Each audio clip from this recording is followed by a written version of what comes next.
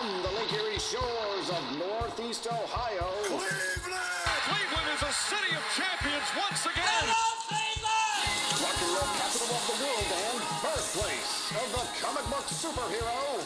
Faster than a speeding bullet, more powerful than a locomotive, able to leap tall buildings at a single bound. This is the Panel Scanners Podcast since 2012.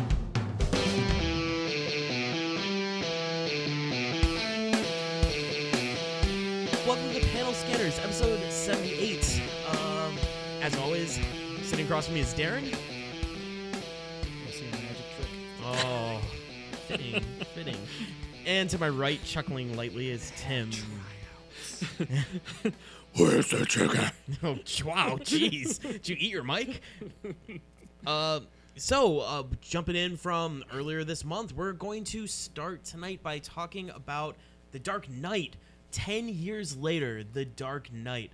Tim, how about you bring us into this? Yeah, I was stunned to actually find out that it was 10 years ago. It's crazy. I mean, this was something that it kind of took people by surprise. Actually, The Dark Knight, it got a lot of hype right before it came out. But leading up to it, Batman Begins, no one really... That kind of flew under the radar. And it's like, oh, another Batman movie? We're going to kind of catch this, check this out. And then all of a sudden it blew up. They're like, wow, this is actually really good. And people saw it. And so then, the hype machine started. And then with the casting of Heath Ledger as the Joker was actually kind of a big backlash. And but here's, went on to win the Oscar and that. It was amazing. It really was. So, dude, what do you guys think? I mean, I remember, jumping back to Batman Begins, that was after Batman and Robin. Like, I was scared to go see a Batman movie. Part of the thing with that is the reason that got made is because of Batman and Robin was so bad that Warner Brothers just kind of let that franchise fall apart. And Christopher Nolan came in and he said, yeah, I'd like to do this Batman movie. And Warner Brothers really wasn't interested. They kind of let him do whatever the heck he wanted. And that's half the reason we got this great Batman movie to begin with. And when that took off, then, they, kind of gave him the reins. Yeah, go ahead. Do what you want. So I thought that was kind of cool how that came about. Yeah, because when I went and saw Batman Begins, I remember leaving surprised and feeling like, oh man, I saw an actual Batman movie. That was great. And then The Dark Knight was announced, and I was like, awesome, another one. And then they said Heath Ledger was going to play the Joker, and I was like, you're kidding me. The 10 Things I Hate About You. Yeah, that's who I thought too. A Knight's Tale, Pretty Boy is going to play the Joker. This is going to be a train wreck. But I'll go see it because there's no other superhero movies going on. Well played, sir. That's not true. Iron Man was the same summer, buddy. Yeah. The MCU kicked off. But but at that time, that was it. And I think I saw Iron Man after Dark Knight. I can't remember time frame. But regardless, that would Iron Man came out But first. we didn't have 20 movies coming down the pike. Right. Yeah, true. like it would have stayed in the theaters a lot longer because there weren't 6 other superhero movies. But regardless, I remember going and seeing it and being very apprehensive and just being absolutely floored by, one, Heath Ledger's performance as Joker, because I was not expecting what we got at all. Right. And I think it was still, to this day, one of the most well-done dark superhero movies. And kind of gives me a bar to reach when you're trying to go dark, but not so dark that it's not enjoyable. And I think that they did it very, very, very well. And I don't know. I remember being unbelievably pleased after seeing it. And I don't know. It was hard to fill the those shoes afterward for that type of feel for a movie. Again, Iron Man, like you said, it came out the same year. And Iron Man, again, fantastic movie. And it started the whole Marvel thing, but I don't even think I appreciated that as much as I appreciated The Dark Knight. At the time, I probably would have said that The Dark Knight is, one, the better movie, and two, the thing that's going to really lead into something great. If you told me that Iron Man was going to lead into 10 years of fantastic films, I would have been like, it was good, but I didn't see that happening. If you tell me that The Dark Knight in 10 years would be making fun of the way Batman is portrayed in film, I wouldn't believe you. It just that movie was so good from beginning to end. I loved it. I haven't seen it in years, to be completely honest with you, but I tried watching it before this, but stupid life got in the way. Yeah, I wasn't able to get to it. It was on my short list, but Lindsay wanted to watch the Lord of the Rings trilogy, so that happened. And that was 9 hours, so couldn't squeeze that in. Did not quite get the Dark Knight squeezed in. Go ahead. I don't know. Go ahead. No, I remember this was one of those movies I pre-purchased tickets for, and our kids were really they were, let's see, my daughter, she was 6 and my son was 2, so they were in daycare. So that was one of those things where my wife and we had to we actually took a half day at work to go, we met at the movie theater to see that movie. Wow. We made it was that big a deal, because to make an event of this thing. And I remember coming out of it, and Maria's like, well, what'd you think? And I told her, I go, I don't know. I go, there was so much to process. Mm-hmm. I came out of that movie like in shock, stunned. I mean, talk about quality. It wasn't until the second time I went and saw it, probably 3 days later. I took my dad in that, and that's when I was really able to sit down and process things. And the story was just incredible. I mean, and yeah, Heath Ledger was fantastic. They got top. No one knew that he was going to be that fantastic. No. I'm sure Christopher Nolan knew.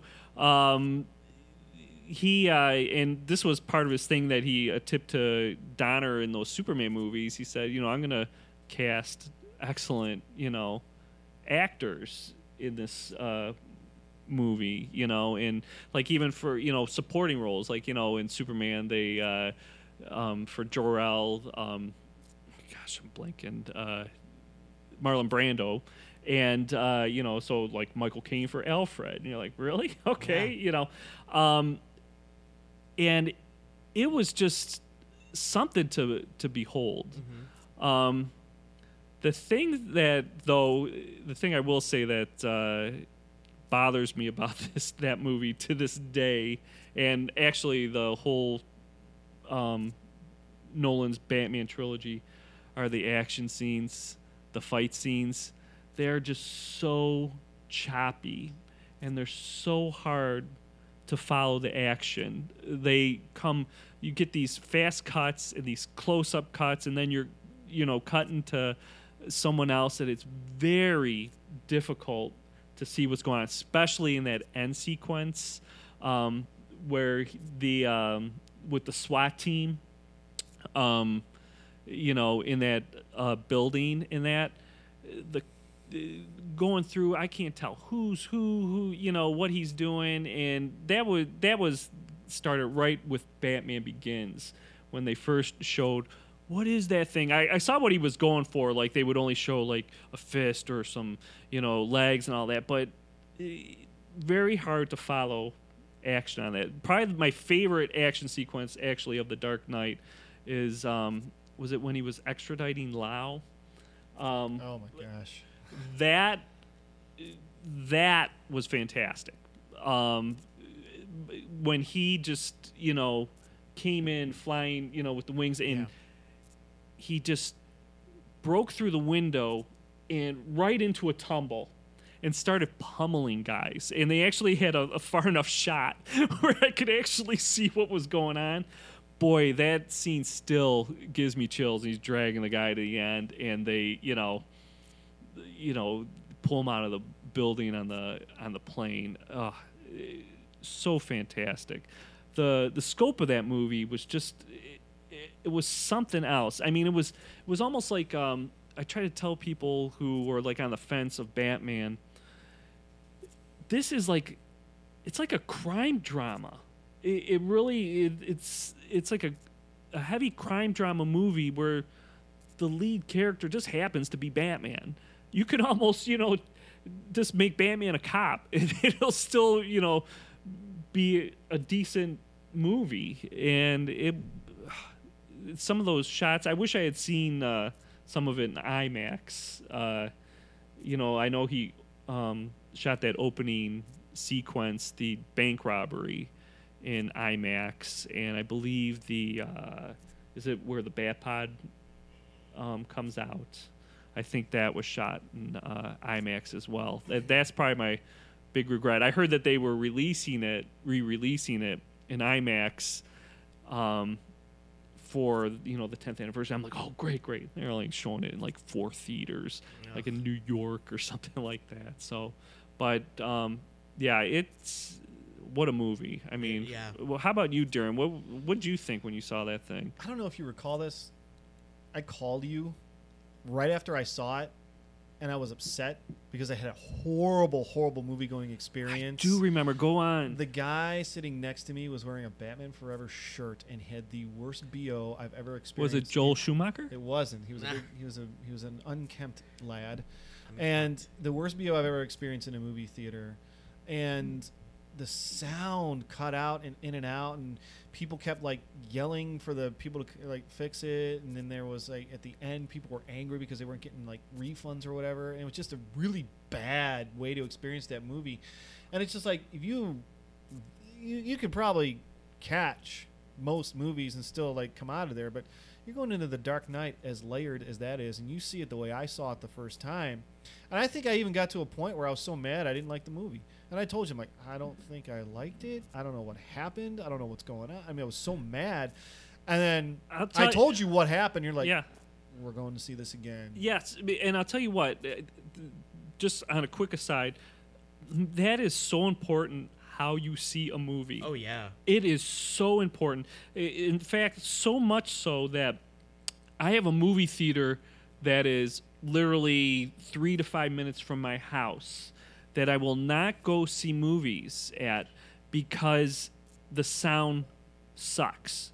I'm like straining to hear the sound coming from it. We will literally, for big movies, we'll drive about 40 minutes to get to a theater that we know is decent. Well, for me to put in perspective how bad a movie-going experience it was, I'm certain that one of the times people were getting really, really upset is when the Joker did his magic trick with the pencil, because when I saw that with you, I had no recollection of that happening. Wow. And think about that. Like, I was like, oh my God. Like, I saw the movie and didn't remember that at all. That's crazy. So, like, it's unfortunate it happened for that, because you would like to go into that, like, experience that for the first time, but I missed so much of it, and then I saw it the second time, and I was completely blown away. I think a case can be made that's the most complete superhero film ever made, bar none. And I mean, you're talking front performances, direction, set, music, everything just worked it was such a complete film, and it set a standard for superhero films, which, by the way, I think there are 2 standards, and I've said this for a long time, for superhero films. The first Avengers movie is one of the standards, or The Dark Knight. You're going to go those 2 directions, okay? So you could say that, all of the Marvel movies are going the Avengers direction, but something like the first season of Daredevil went the Dark Knight's direction. Yeah. Agreed. So, and like The Flash, definitely go in the Marvel direction, the Avengers direction. The second season of Arrow specifically, definitely went the Dark Knight direction. So it set a standard. It also set a standard for action films, because one of the things that Christopher Nolan doesn't get enough credit for is his hesitation in using CGI when he doesn't need to. And as I recall, there is no CGI effect in that film. In The Dark Knight, there is some in Batman Begins, but not in The Dark Knight. He decided not to use. So everything there was a practical stunt. The truck flipping perpendicularly was that happened. They did that. They're blowing up the Bronx Candy Factory. They did that. Yep. The plane stunt. They did that. I mean, it was old school filmmaking, and it just, the performances. You know, one of the things that gets lost is how great Gary Oldman is. Oh that my movie. gosh, I mean, I he's forgot. totally overshadowed by Heath Ledger. Oh, yeah. I mean, you're not going to blame him for it, but he's so good in that movie. And you know what? Christian Bale's fantastic in that movie. Michael Caine's fantastic in that movie. Everyone, even Eric Roberts, is fantastic in that movie. Who was I can't even think of his name right now. We haven't seen him really since. Played Harvey Dent. Yes, Aaron Eckhart. He's great. Maggie Gyllenhaal. What an upgrade from poor Katie You know Holmes. what? That bothers me. I think it bothers me more for continuity's sake. It really did. That was probably the other big thing that bothered me the most. I think she was purposefully cast aside because she'd become that tabloid sort of Tom Cruise singing. Nolan didn't want that distraction. Is that what you think? That's what it was? I do think so, because it bothers me too, but it doesn't because the movie as a whole is so layered. She didn't bother me in Batman Begins. You know what I'm saying? I didn't think she bothered me. I thought she was fine. I think she became this tabloid she was an early Kardashian. That kind of makes sense, because at the time they were saying, "Oh, she has a scheduling conflict because she's making like that Mad Money movie with like Queen Latifah or something." I'm like, "What?" So you're going to choose that over the whatever. I still think, I've always been a person of, there's a difference between your favorite and the best, which is why on this podcast we always talk about our favorite, because I don't know, I feel like if we're going to talk about our favorite, specifically when we did artists, are we qualified to say this is a better artist than this guy? I don't think we are. Right. So we talk about who are our favorites. A perfect example, Phil and I are extremely big fans of Tim Sale. You are not. Correct. So, in just the fact that I watched this, and it obviously you knew from Batman Begins this is in the right hands, but it was so lovingly made, and I did as comprehensive of a review as I could of Batman: The Long Halloween for our Halloween episode 2017. So much of that is in this film. Sure. And I was so appreciative of the things that I love about Batman. I was right. I was right all along. How so? Oh, the meeting, the triumvirate meeting on the roof about how he isn't just some guy who jumps off a roof. No, look, he goes in and he talks to Commissioner Gordon. He's talking to the DA. He's like, they kind of like, we can't. This doesn't work if we don't have this guy. I'll go get him.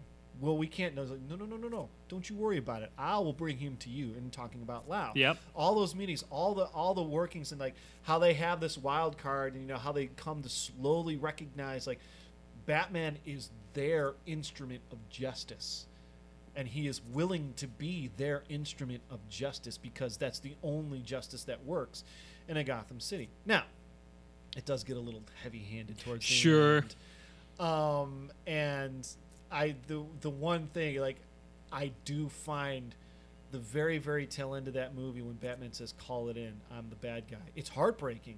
He's like, he realizes now how fragile Gotham City is, and the entire psyche of that metropolitan area having already almost been blown up and then being saved by a man-bat, and now they find this guy they can really sort of believe in, and he's going to turn out to be the guy that killed all these people, and you're like, no, they will accept me as the bad guy. And it's just like the self-sacrifice. But then like where Gordon is like soliloquizing at the end, there's a really chilling moment where he's just driving away in the Batpod and it just goes dark. Yep. And there's that like beat of silence, and then like the music kicks in. it's almost too heavy-handed, but at the same time sends chills up your spine. Sure. That's one of the few movies I can mention. I don't think there's a single wasted moment in that entire movie. Probably not. No. You think well about thought it. out for sure. But you know what I've always thought? It's a graphic novel come to life. It is. Yeah. And it's a shame that they had such an amazing foundation. And I'm not talking about The Dark Knight Rises here. Dark Knight Rises was good. It was fine. It was okay. Yeah. But that it's too bad that they couldn't build off of that foundation. Right. And it's funny to think that it wasn't so long after that they started this whole experiment of the DCEU with Green Lantern, which is, by the way, quit hiding from it. It's there. Just leave it alone. I mean, if you're going to accept Batman versus Superman, you got to accept that one too. And it's, I guess it would have been difficult to then accept Christian Bale's Bruce Wayne interacting with Ryan Reynolds, Hal Jordan, or Henry Cavill's Superman, because they're so tonally different. But do you remember seeing the trailer for Man of Steel playing before The Dark Knight Rises, where it sure seemed like they were going to go in lockstep with that? Like, they have set the tone with the Dark Knight trilogy. Oh, they tried. We don't know if he's coming back, but we're definitely this is an extension of that universe. And then I don't know if it's when people saw the movie like, nope, no, it isn't. Sorry. Well, that's why Christopher Nolan was reluctantly made a producer on Man of Steel. Really? He wanted nothing to do with the DCU. He wanted he wanted everything self-contained. Like, this is its own thing. So why was he? Because I remember him being a producer. Yeah. On that. Why was he? I think I got to think they either threw money his way or they begged him, type thing, because you're giving credibility with his, because he had such success with those Batman movies that they wanted to keep that going. And I think, unfortunately, as great as those Batman movies were, Warner Brothers they saw what was going on with Marvel. Like when Batman, when they kicked off at the same time and they started to build something. They already had it too. Yeah. It was right there. It was already there. Oh man, it's too bad. It's a shame. Yeah. Can you imagine at the end of Man of Steel, if like the very end, you would have seen like some sort of like interaction between Christian Bale and Michael Caine? Like, maybe there's a reason. Like, people would have lost their minds. But, oh sure. And there was for a minute there was a rumor that like he was in the movie. I remember that. That Christian Bale was supposedly in Batman or in the Man of Steel. Like, he was going to be in it. I heard that Christian Bale was actually interested. Yeah. Like, he wasn't totally. It wasn't like a hard no. I'm not going to do this. There was like, maybe. That's too bad. Yeah, I don't know. I don't know how you would have made that work or not work. It's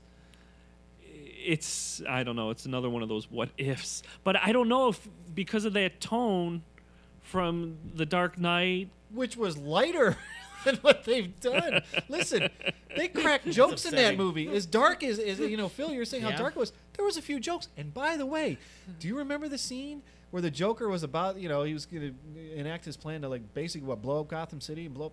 They showed the Gotham City like getting evacuated. Like, all right, guys, get out of here. Mm-hmm. Right. Like, they at least gave you the sense that when Batman was going in, there was not going to be a whole lot of collateral damage, and he made sure that was going to happen. Boy, they didn't do that in Man of Steel. Like, oh, that building just fell. I wonder how many people died there. Good job, Superman. 15 seconds it would have taken to show people evacuating a building. Yeah. It's upsetting. Yeah, like in Avengers where they made sure to do that. In fact, like Captain America's whole, like most of what Captain America did in the Avengers, like, all right, this is a little bit above my pay grade, so I'm going to make sure these people are safe. I mean, it was brilliant. Yeah. Oh, yeah, that was their whole thing, save the people for the Avengers, yeah. So let me ask you this question, Tim. Yes. Do you, of the two, which do you prefer, Batman Begins or The Dark Knight? I prefer Batman Begins hands So down. do I. That's me. So do I totally get the greatness of The Dark Knight, and I totally understand what people are saying, how it's superior. To me, Batman Begins is a Batman movie. That's really about Batman, and a lot of people don't. I've said this before. I love a good origin story. I really do. I do too. This was the first movie that really explained what made Batman tick, why he Batman Begins. I'm talking why he did what he did, and I thought it was done beautifully. One of the things they did that I never considered, and people say, "Oh, that's always been part of Batman." They are lying. Was in Batman Begins, they finally gave you what I think is the perfect, in some ways, the perfect portrayal of Batman, at least for a live action. We've always grown up like, oh, Bruce Wayne is the mask. Batman's who he is. So they give you Batman, they give you Bruce Wayne, the public persona, and then they give you the guy who he really is. And that's really what it's about right there. He's not really Batman. He just not like, oh, my true face is this mask and this. No. He doesn't sleep with that thing on, all right? Right. He's not going to eat breakfast cereal in his Batman mask, okay? I No, would. he's got, well, listen, if I had that Adam West mask, I told you. Oh, yeah. But he's got, the Batman is his job, and then here's this guy who's just like this furious sort of like intellectual and person who just wants everything to be fixed. And he says, I got to put the Bruce Wayne out there so no one, throwing people off the scent. Don't want any people to feel like they come knocking at my door going, hey, what's with those injuries there? Oh yeah, check out my video of me skiing. Right.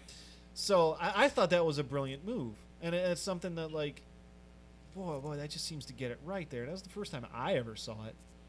Yeah, I was floored by that movie. I mean, we saw it together for the first time. Yeah. And, I mean, coming out of there, we're like, oh, they did it. They got it right. I mean, they got it right. it's funny. The first one, the second one's a crime drama. The first one's like a horror movie. Yeah. It really is. It's in a lot of ways, it's like Frankenstein's monster. If you should watch, you should go back now that you've seen the movie, Phil. The first teaser trailer for Batman Begins. You would not know they don't even. You would have no clue that it's a Batman movie until I think the very, very end. I think I remember. Back then I watched trailers. Okay. That was before I had this. It was probably 5 years ago, because even when we started the podcast, I was still watching trailers here and there. I do get your sentiment why not to watch trailers, because the movies no longer need to be good. They don't. The trailers need to be good. The movies could be crap. As long as the trailers are good, we're good. It's the truth. I would say about 75% of the time, if you watch a trailer, you know the beginning, middle, and end of a movie. That's a good point. And I agree. That just it takes it away, or like the big reveal from the movie. It's the whole Darth Maul double lightsaber. Like Yep. those moments that, if you were in the theater and you saw it for the first time, it makes that much of a difference. If you saw the Ant-Man and Wasp trailers, they show the Pez dispenser. I haven't seen. Oh, No, well, I've seen the man. trailer. yeah, they show the Pez dispenser being like expanded. So the first time you see the Pez dispenser like appear in the movie, you're like, well, I know what's going to happen with that. And I saw the trailer because it was before Sure. Avengers. So like that moment, which could have been such a cool moment, was ruined for me. So And it's funny. The Dark Knight though, is one of those you could probably show 9 trailers of that thing, and you wouldn't have got the breadth of what it became. That's a good point. I don't know. It's one of those films. I think probably it is. You can't. It's almost so good you don't classify it as a great superhero film. You classify it as one of the great films of the last 10 years. Yeah. Probably one of the great films of the 2000s, the 2000 to 2010. It's got to be in the top 5. I mean, I know adjusted for inflation, it is still the top superhero film ever. Many easily. people were upset that it wasn't nominated for Best Picture. Yeah, and it's funny. They totally overcorrected. You remember what was nominated for Best Picture the next year? Star Trek.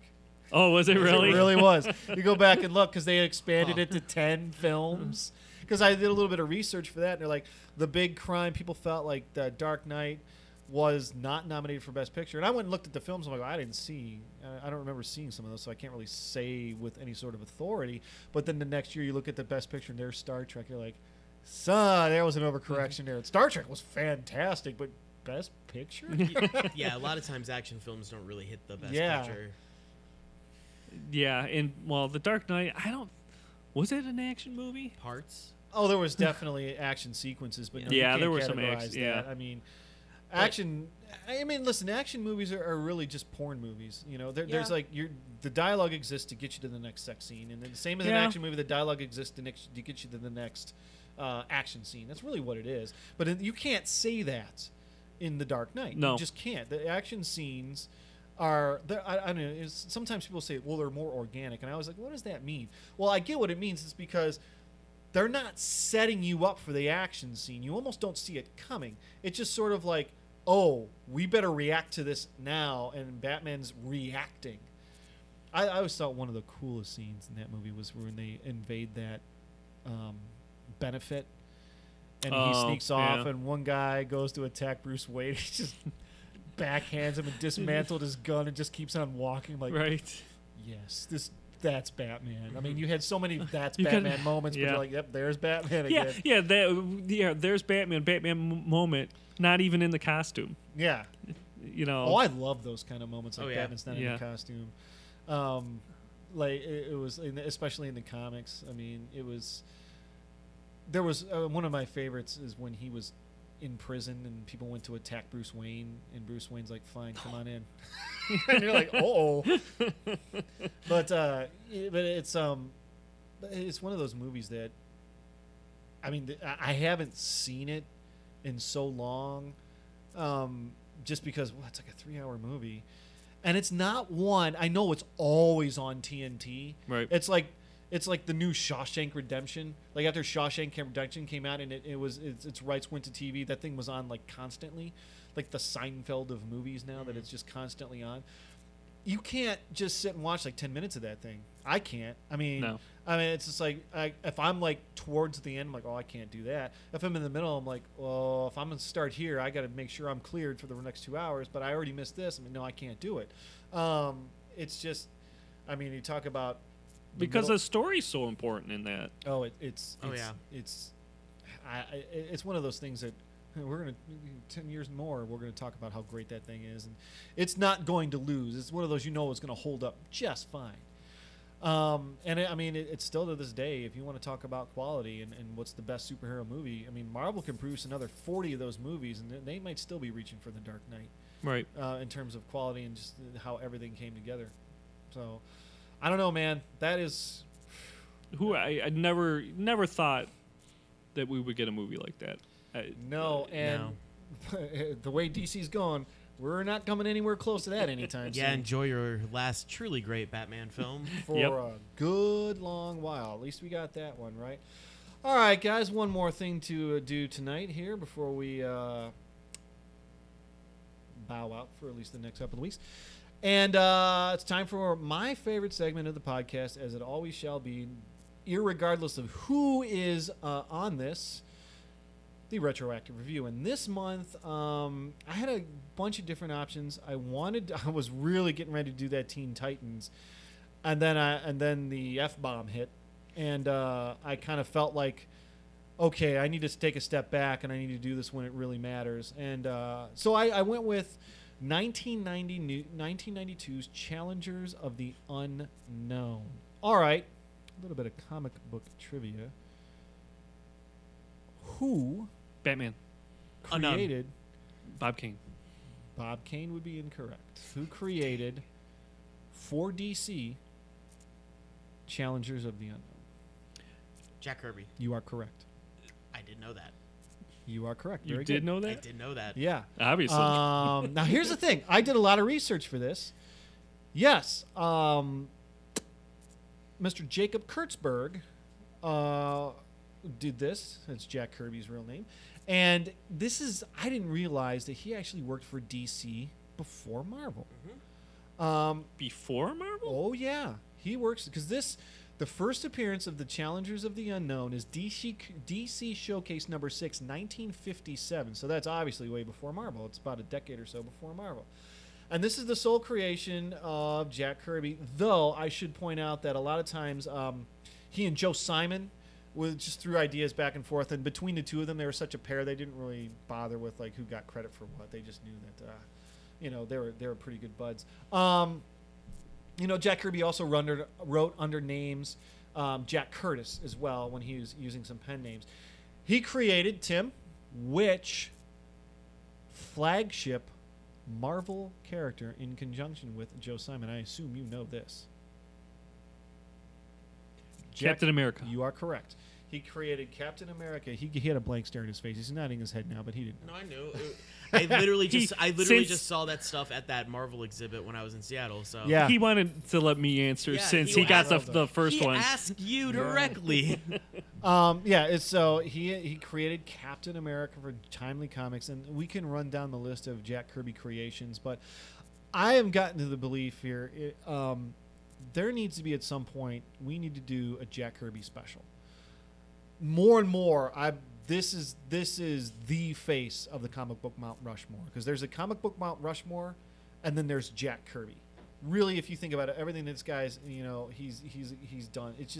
It blows my mind. So anyway, before we get to Challenges of the Unknown, I couldn't help myself once I realized that Jack Kirby wrote for DC before he goes to Marvel. I kind of feel like, especially since doing this podcast, I feel like I'm a pretty knowledgeable comic book fan, and that fact alone escaped me. So he joins the Lincoln Newspaper Syndicate and works on comics in 1936. That's his first shot at comics. He actually worked at Fleischer Studios. He was writing. He was working on he was working on Popeye essentially for Fleischer Studios, and then he did not like that because he basically likened it to being a manufacturing artwork, which he didn't like. He then enters a publishing drawing nondescript comics for Wild Boy magazine, including adapting Alexander Dumas's The Count of Monte Cristo for newspaper strips. Moves to Fox Features Syndicate in 1940, now a division of Disney, and alongside Joe Simon creates which DC character for Fox Features Syndicates in 1940. He creates which DC character that has been a fixture in the DC universe ever since and has played a major role in the Teen Titans and Young Justice series. Deathstroke? No. Is it one of the Teen Titans? It is. Cyborg. No. Beast Starfire. Boy, Nope. Raven. No. Firestar. Really big time role in Young Justice. Superboy. I didn't see Young Justice, so I don't know. Megan. The No. Green Lantern. No. Black Canary. No. Keep going down the color scheme here. You'll get there eventually. Oh, Red it's a Speedy. No. Right? I tell him to use colors, and he gives me speed. Blue Beetle. That's it. Ha! Blue Beetle. I win. He creates Blue Beetle. After that, he heads to Fawcett Comics and draws the premiere issue of Captain Marvel. Now, at this point, known as Shazam. Shazam had actually been introduced in some earlier collected works, but he gets to draw Shazam #1. He then heads to Timely Comics and creates Captain America with Joe Simon, so we're now caught up. As we know, Captain America becomes a monster success, but leaves Timely after a percentage dispute. He and Simon leave at the end of Captain America #10. So he goes 10 issues before he leaves Captain America, leaving behind editorial assistant Stanley Martin Lieber, better known as Stanley. Stan Lee. Yeah. Kirby and Simon wind up at National and create Boy Commandos. National Comics would eventually become DC. Kirby is drafted into World War II and serves as a scout assigned to reconnaissance or to draw reconnaissance maps ahead of his platoon. Yikes! So he would be sent ahead of a platoon on his own and draw the maps by himself and then come back and give them the maps. Wow. Kirby finds his way to Omaha Beach in Normandy not long after D-Day. Following the war, Kirby reunites with Simon at Harvey Comics. Having lost the rights to the Boy Commandos, he and Simon create the Boy Explorers, and it's a massive hit. The team then moved to Hillman Periodicals, Crestwood Publications, McFadden Publications, writing a series of romance novels that are majorly successful. He then goes on to create The Fighting American as a parody of their creation Captain America, which had been relaunched by Timely Comics following the war. Timely Comics becomes Atlas Comics, which becomes what? Leads into Marvel. That's correct. It leads into Marvel Comics. Very good, Mr. Phil. You know it all. Marvel stuff I'm good with. Yeah, DC, I and struggle. then from that point on, he then finds his way into Marvel, and, as you can say, the rest is history. Now, we talked in the podcast, I believe it was last month, a little bit about what might have gone down at Marvel as to why he leaves, because he does leave Marvel and goes on to DC. In fact, and I have to look at these dates. I haven't had a chance. All told, he spends about as much time at DC as he does Marvel throughout his career. He essentially ended up in a pay dispute. Now, I don't know, given the research I did, and I did consult multiple sources for this, but since my research isn't complete at this point, I don't want to say anything. There's some that it seemed to imply that the dispute was with Stan Lee, Yes. but there's nothing saying that that's what went down. But I think it's widely accepted that he and Stanley have a falling out. Do you have anything on this? From the research that I've done in the past, it seems that, and again, this is all, it's all hearsay. It's all hearsay. Like, there's no definitive answer. I actually follow Jack Kirby's, I think it's his grandson, on Twitter, and he frequently says like little things here and there, but it seemed like there's some sort of creative dispute between Stan and Jack of Stan Lee was taking lead creative credit for all the creations and therefore retaining more of the financial benefits of that, and Jack Kirby was getting paid pennies on the dollar for the stuff he was creating and drawing, and the dispute came down to basically, I'm not getting the credit I deserve. I should, similar to the King Finger thing, in which it just didn't get resolved. Again, that's all hearsay. There's no definitive. Jack Kirby left because him and Stanley were fighting over money or they're fighting over creative control, but it seems like it's something along those lines, and it seems realistic. Now, this is something that Stanley has been accused of in the past, too. Am I right? Correct.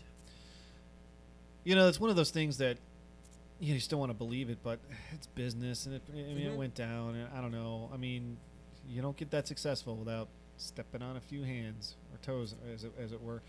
But here again, that this is not to imply anything, because there doesn't seem to be any concrete evidence as to what went down.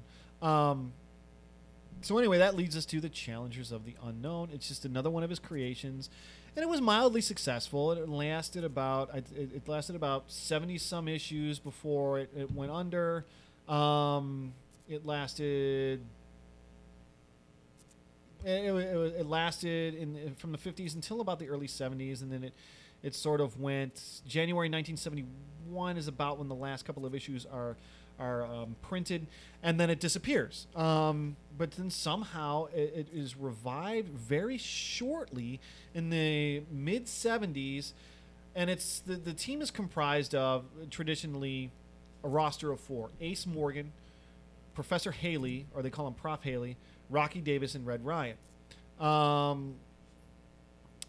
The Professor is sort of the brain of the group.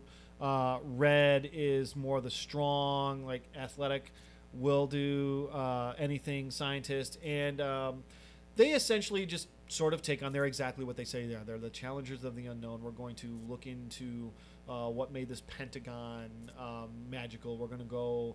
There's an hourglass logo here. What's this thing about the Bermuda Triangle? They end up having a base of operations, which is called Challenger Mountain. So they build a mountain, and then Challengerville ends up being formed around Challenger Mountain. So there's a town that's dedicated to them. There's so much going on here. Now, what I ended up reading for the Challengers of the Unknown was nothing from the original run, but it was the 1992 revival, which is notable for being the very first collaboration between which two that we are very fond of. That should be a real layup for you. Which team are we? Loeb Sale? Yeah. This is the very first collaboration between Jeph Loeb and Tim Sale. Now, Jeph Loeb at the time was primarily a screenwriter, and to give you a hint of, what it's like back then, which from what I understand is very much like now, if you want to write comics, he was a screenwriter, having written, among most notably, he's the writer on Predator. Or was it Commando? I just had that in front of me. It was one of the two. But he had achieved a pretty good amount of success. So he writes in the Challengers of the Unknown forward that he lets it be known that he's very interested in working in comics. He's a fan of comics, and he gets an invite to DC, and he's really excited. He goes, "Oh, great! I'm going to walk in there. I'm going to tell him what I'm going to do with Batman. This is going to be fantastic." And they sort of present him with what is available for him to write, and he gives a list, and on there, he's Batman or Superman or nowhere on there. He goes, Aquaman and the Flash already been on there. So they're testing me out, and I'm like, oh, okay. He goes, and as soon as it happened, I felt a little bit silly. I'm like, who the heck am I? I'm just going to walk into their office, and all of a sudden I think I'm this big hotshot Hollywood writer. So he goes, great, let me take a look at the list, and I'll see what I come up with. So he chooses Challengers of the Unknown. And he even says that he wanted to present DC with Batman Goes on Trial. Like, they try to make him culpable for some of his actions. And he's like, okay, not going to do that because I feel silly. So he ends up appropriating a lot of that story into the Challengers of the Unknown. So if you want to read the Challengers of the Unknown and you're interested in this group of 4 men, and there's a woman, too, named June, this is not where you go. The 1992 revival with Jeph Loeb and Tim Sale is not where you go, because immediately Prof and June are killed in an explosion at Challenger Mountain. So it leaves... Spoilers, oh Well, man. this is like page 1, okay? So that leaves Ace, Rocky, and Red to kind of fend for themselves, and they splinter. They go off and they do their own thing.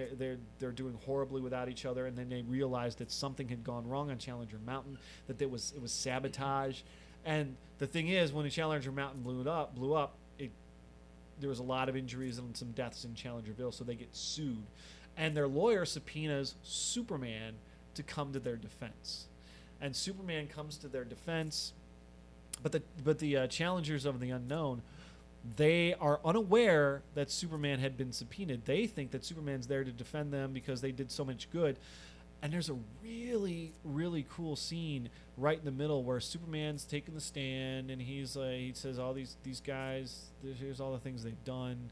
God knows how many times they've saved the planet, and he kind of talks about his own experiences.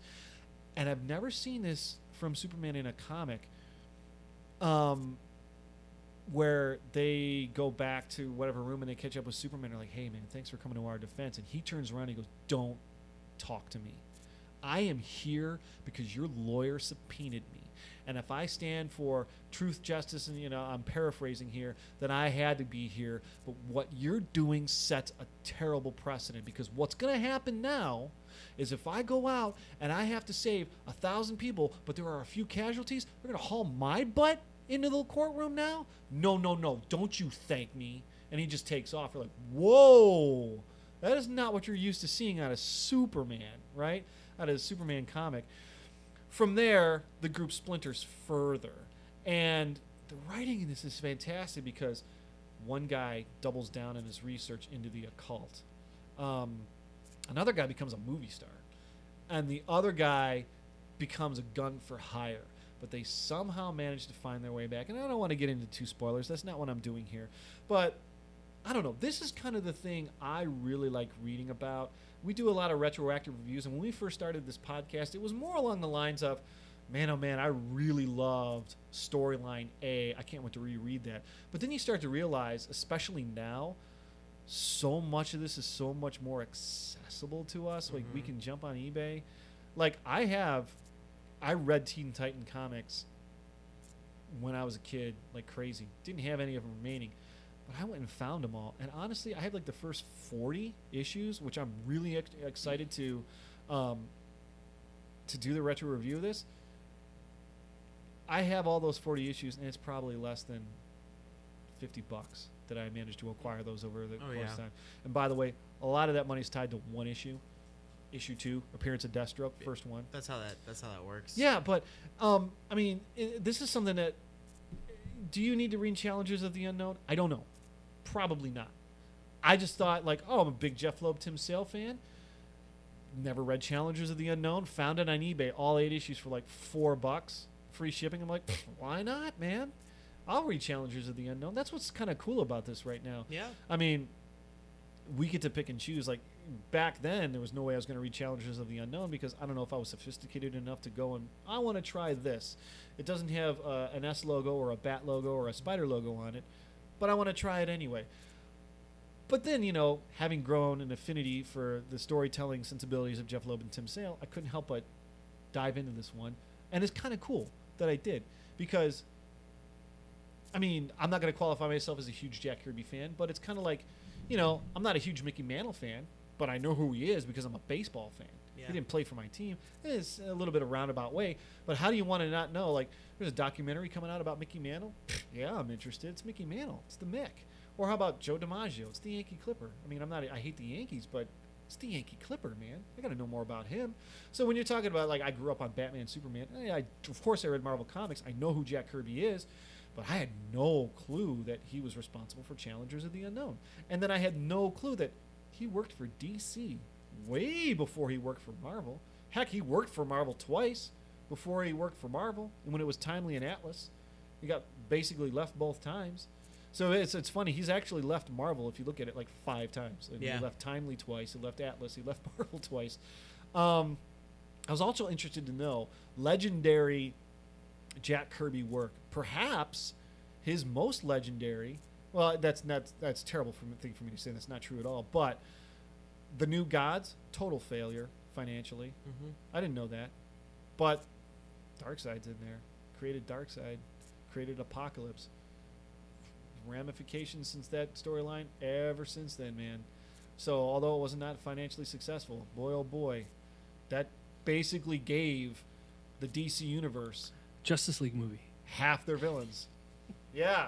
Right? Oh man. So, I mean, this is kind of fun for me. Like, I you know, it's funny when I sat down and I read Challengers of the Unknown, and I read, it's only 8 issues, 1992. I really had no idea what my angle was to write this review. I was like, okay, this is good, but what am I going to write about it? I mean, I'm going to write about Jeph Loeb and Tim Sale, but gosh, we've talked about them on the podcast so many times at this point, and presumably will again. And then I find out something like Jack Kirby actually created this for DC. It's really fun to kind of read about this stuff. Yeah, I mean, hey, this. So I don't know. You know what? I'm not going to recommend reading Challengers of the Unknown, at least not the 1992 revival. It's quite good. It's really good. It's good storytelling. The artwork, you're going to see that. I don't know if it's the inker or Tim Sale isn't quite there yet. You're going to love it. But it's a little jarring at times. But what I will recommend is going back and checking out some of the old Jack Kirby stuff. Like, if you were to have to recommend me, maybe I should turn this over to you. Like, give me something Jack Kirby to recommend right now. Oh man, some of the original Fantastic Four stuff with Galactus and Silver Surfer. That's probably the best Kirby, most memorable Kirby artwork that you could pull. I can't think of an issue off the top of my head. Okay. But I seriously Fantastic Four. A lot of that stuff. And anytime there was any space stuff, in the I don't even know the exact years. Come back to me. Well, it'd be in the have, 60s, yeah, right? I'd have specific issues, but I can't think of anything off the top of my head. Just mush at this point. You asked me too many questions tonight that I knew the answers to. Well, yeah, you did well. I know. It's not my normal. So, can't recommend it, but it is good. It's very good. For me, I thought this was going to be the entry point. Mm-hmm. And I knew there was the Challengers of the Unknown series prior to this. I knew it was a revival. Like I said, this is not in a situation where I was with the Star Wars comics, where I'm not recommending them. It's like, in point of fact, stay far, far away, a galaxy far, far away if you need to. But I don't know. It's kind of like Suicide Squad. When I did the retro review for that, you got to know what you're getting into. Mm-hmm.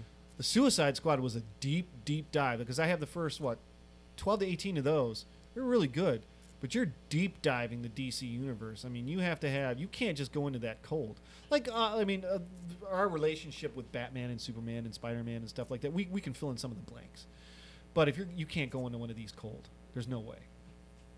All right. Well, thank you, Darren. That was a lot of history that I was not expecting. Well, neither was I. Yeah.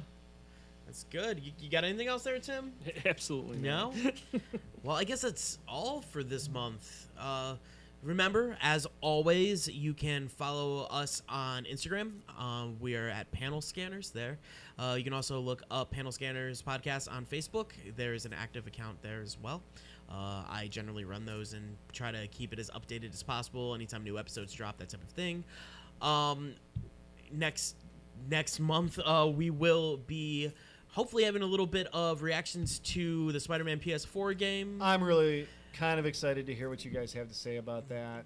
Yeah, it should be fun. And a retroactive review from our good friend Tim, who normally doesn't read comics. Oh, I'm going to have to read something? Yeah, right. All right, He has fine. We joke around a lot, but this man has more information on comics in his brain than us together. Yeah, not true. I don't know. And the other thing we're going to talk about is some of our favorite characters that perhaps are not quite in theme with the comic book superheroes or Star Wars or Star Trek that we've read about. Kind of gives us an opportunity, if there's something that we really, really enjoy, but it doesn't quite fit in with what we talk about on a podcast, this is going to give us a little bit of an opportunity to talk about a little something different. It should be a lot of fun. So until next time, enjoy your comics.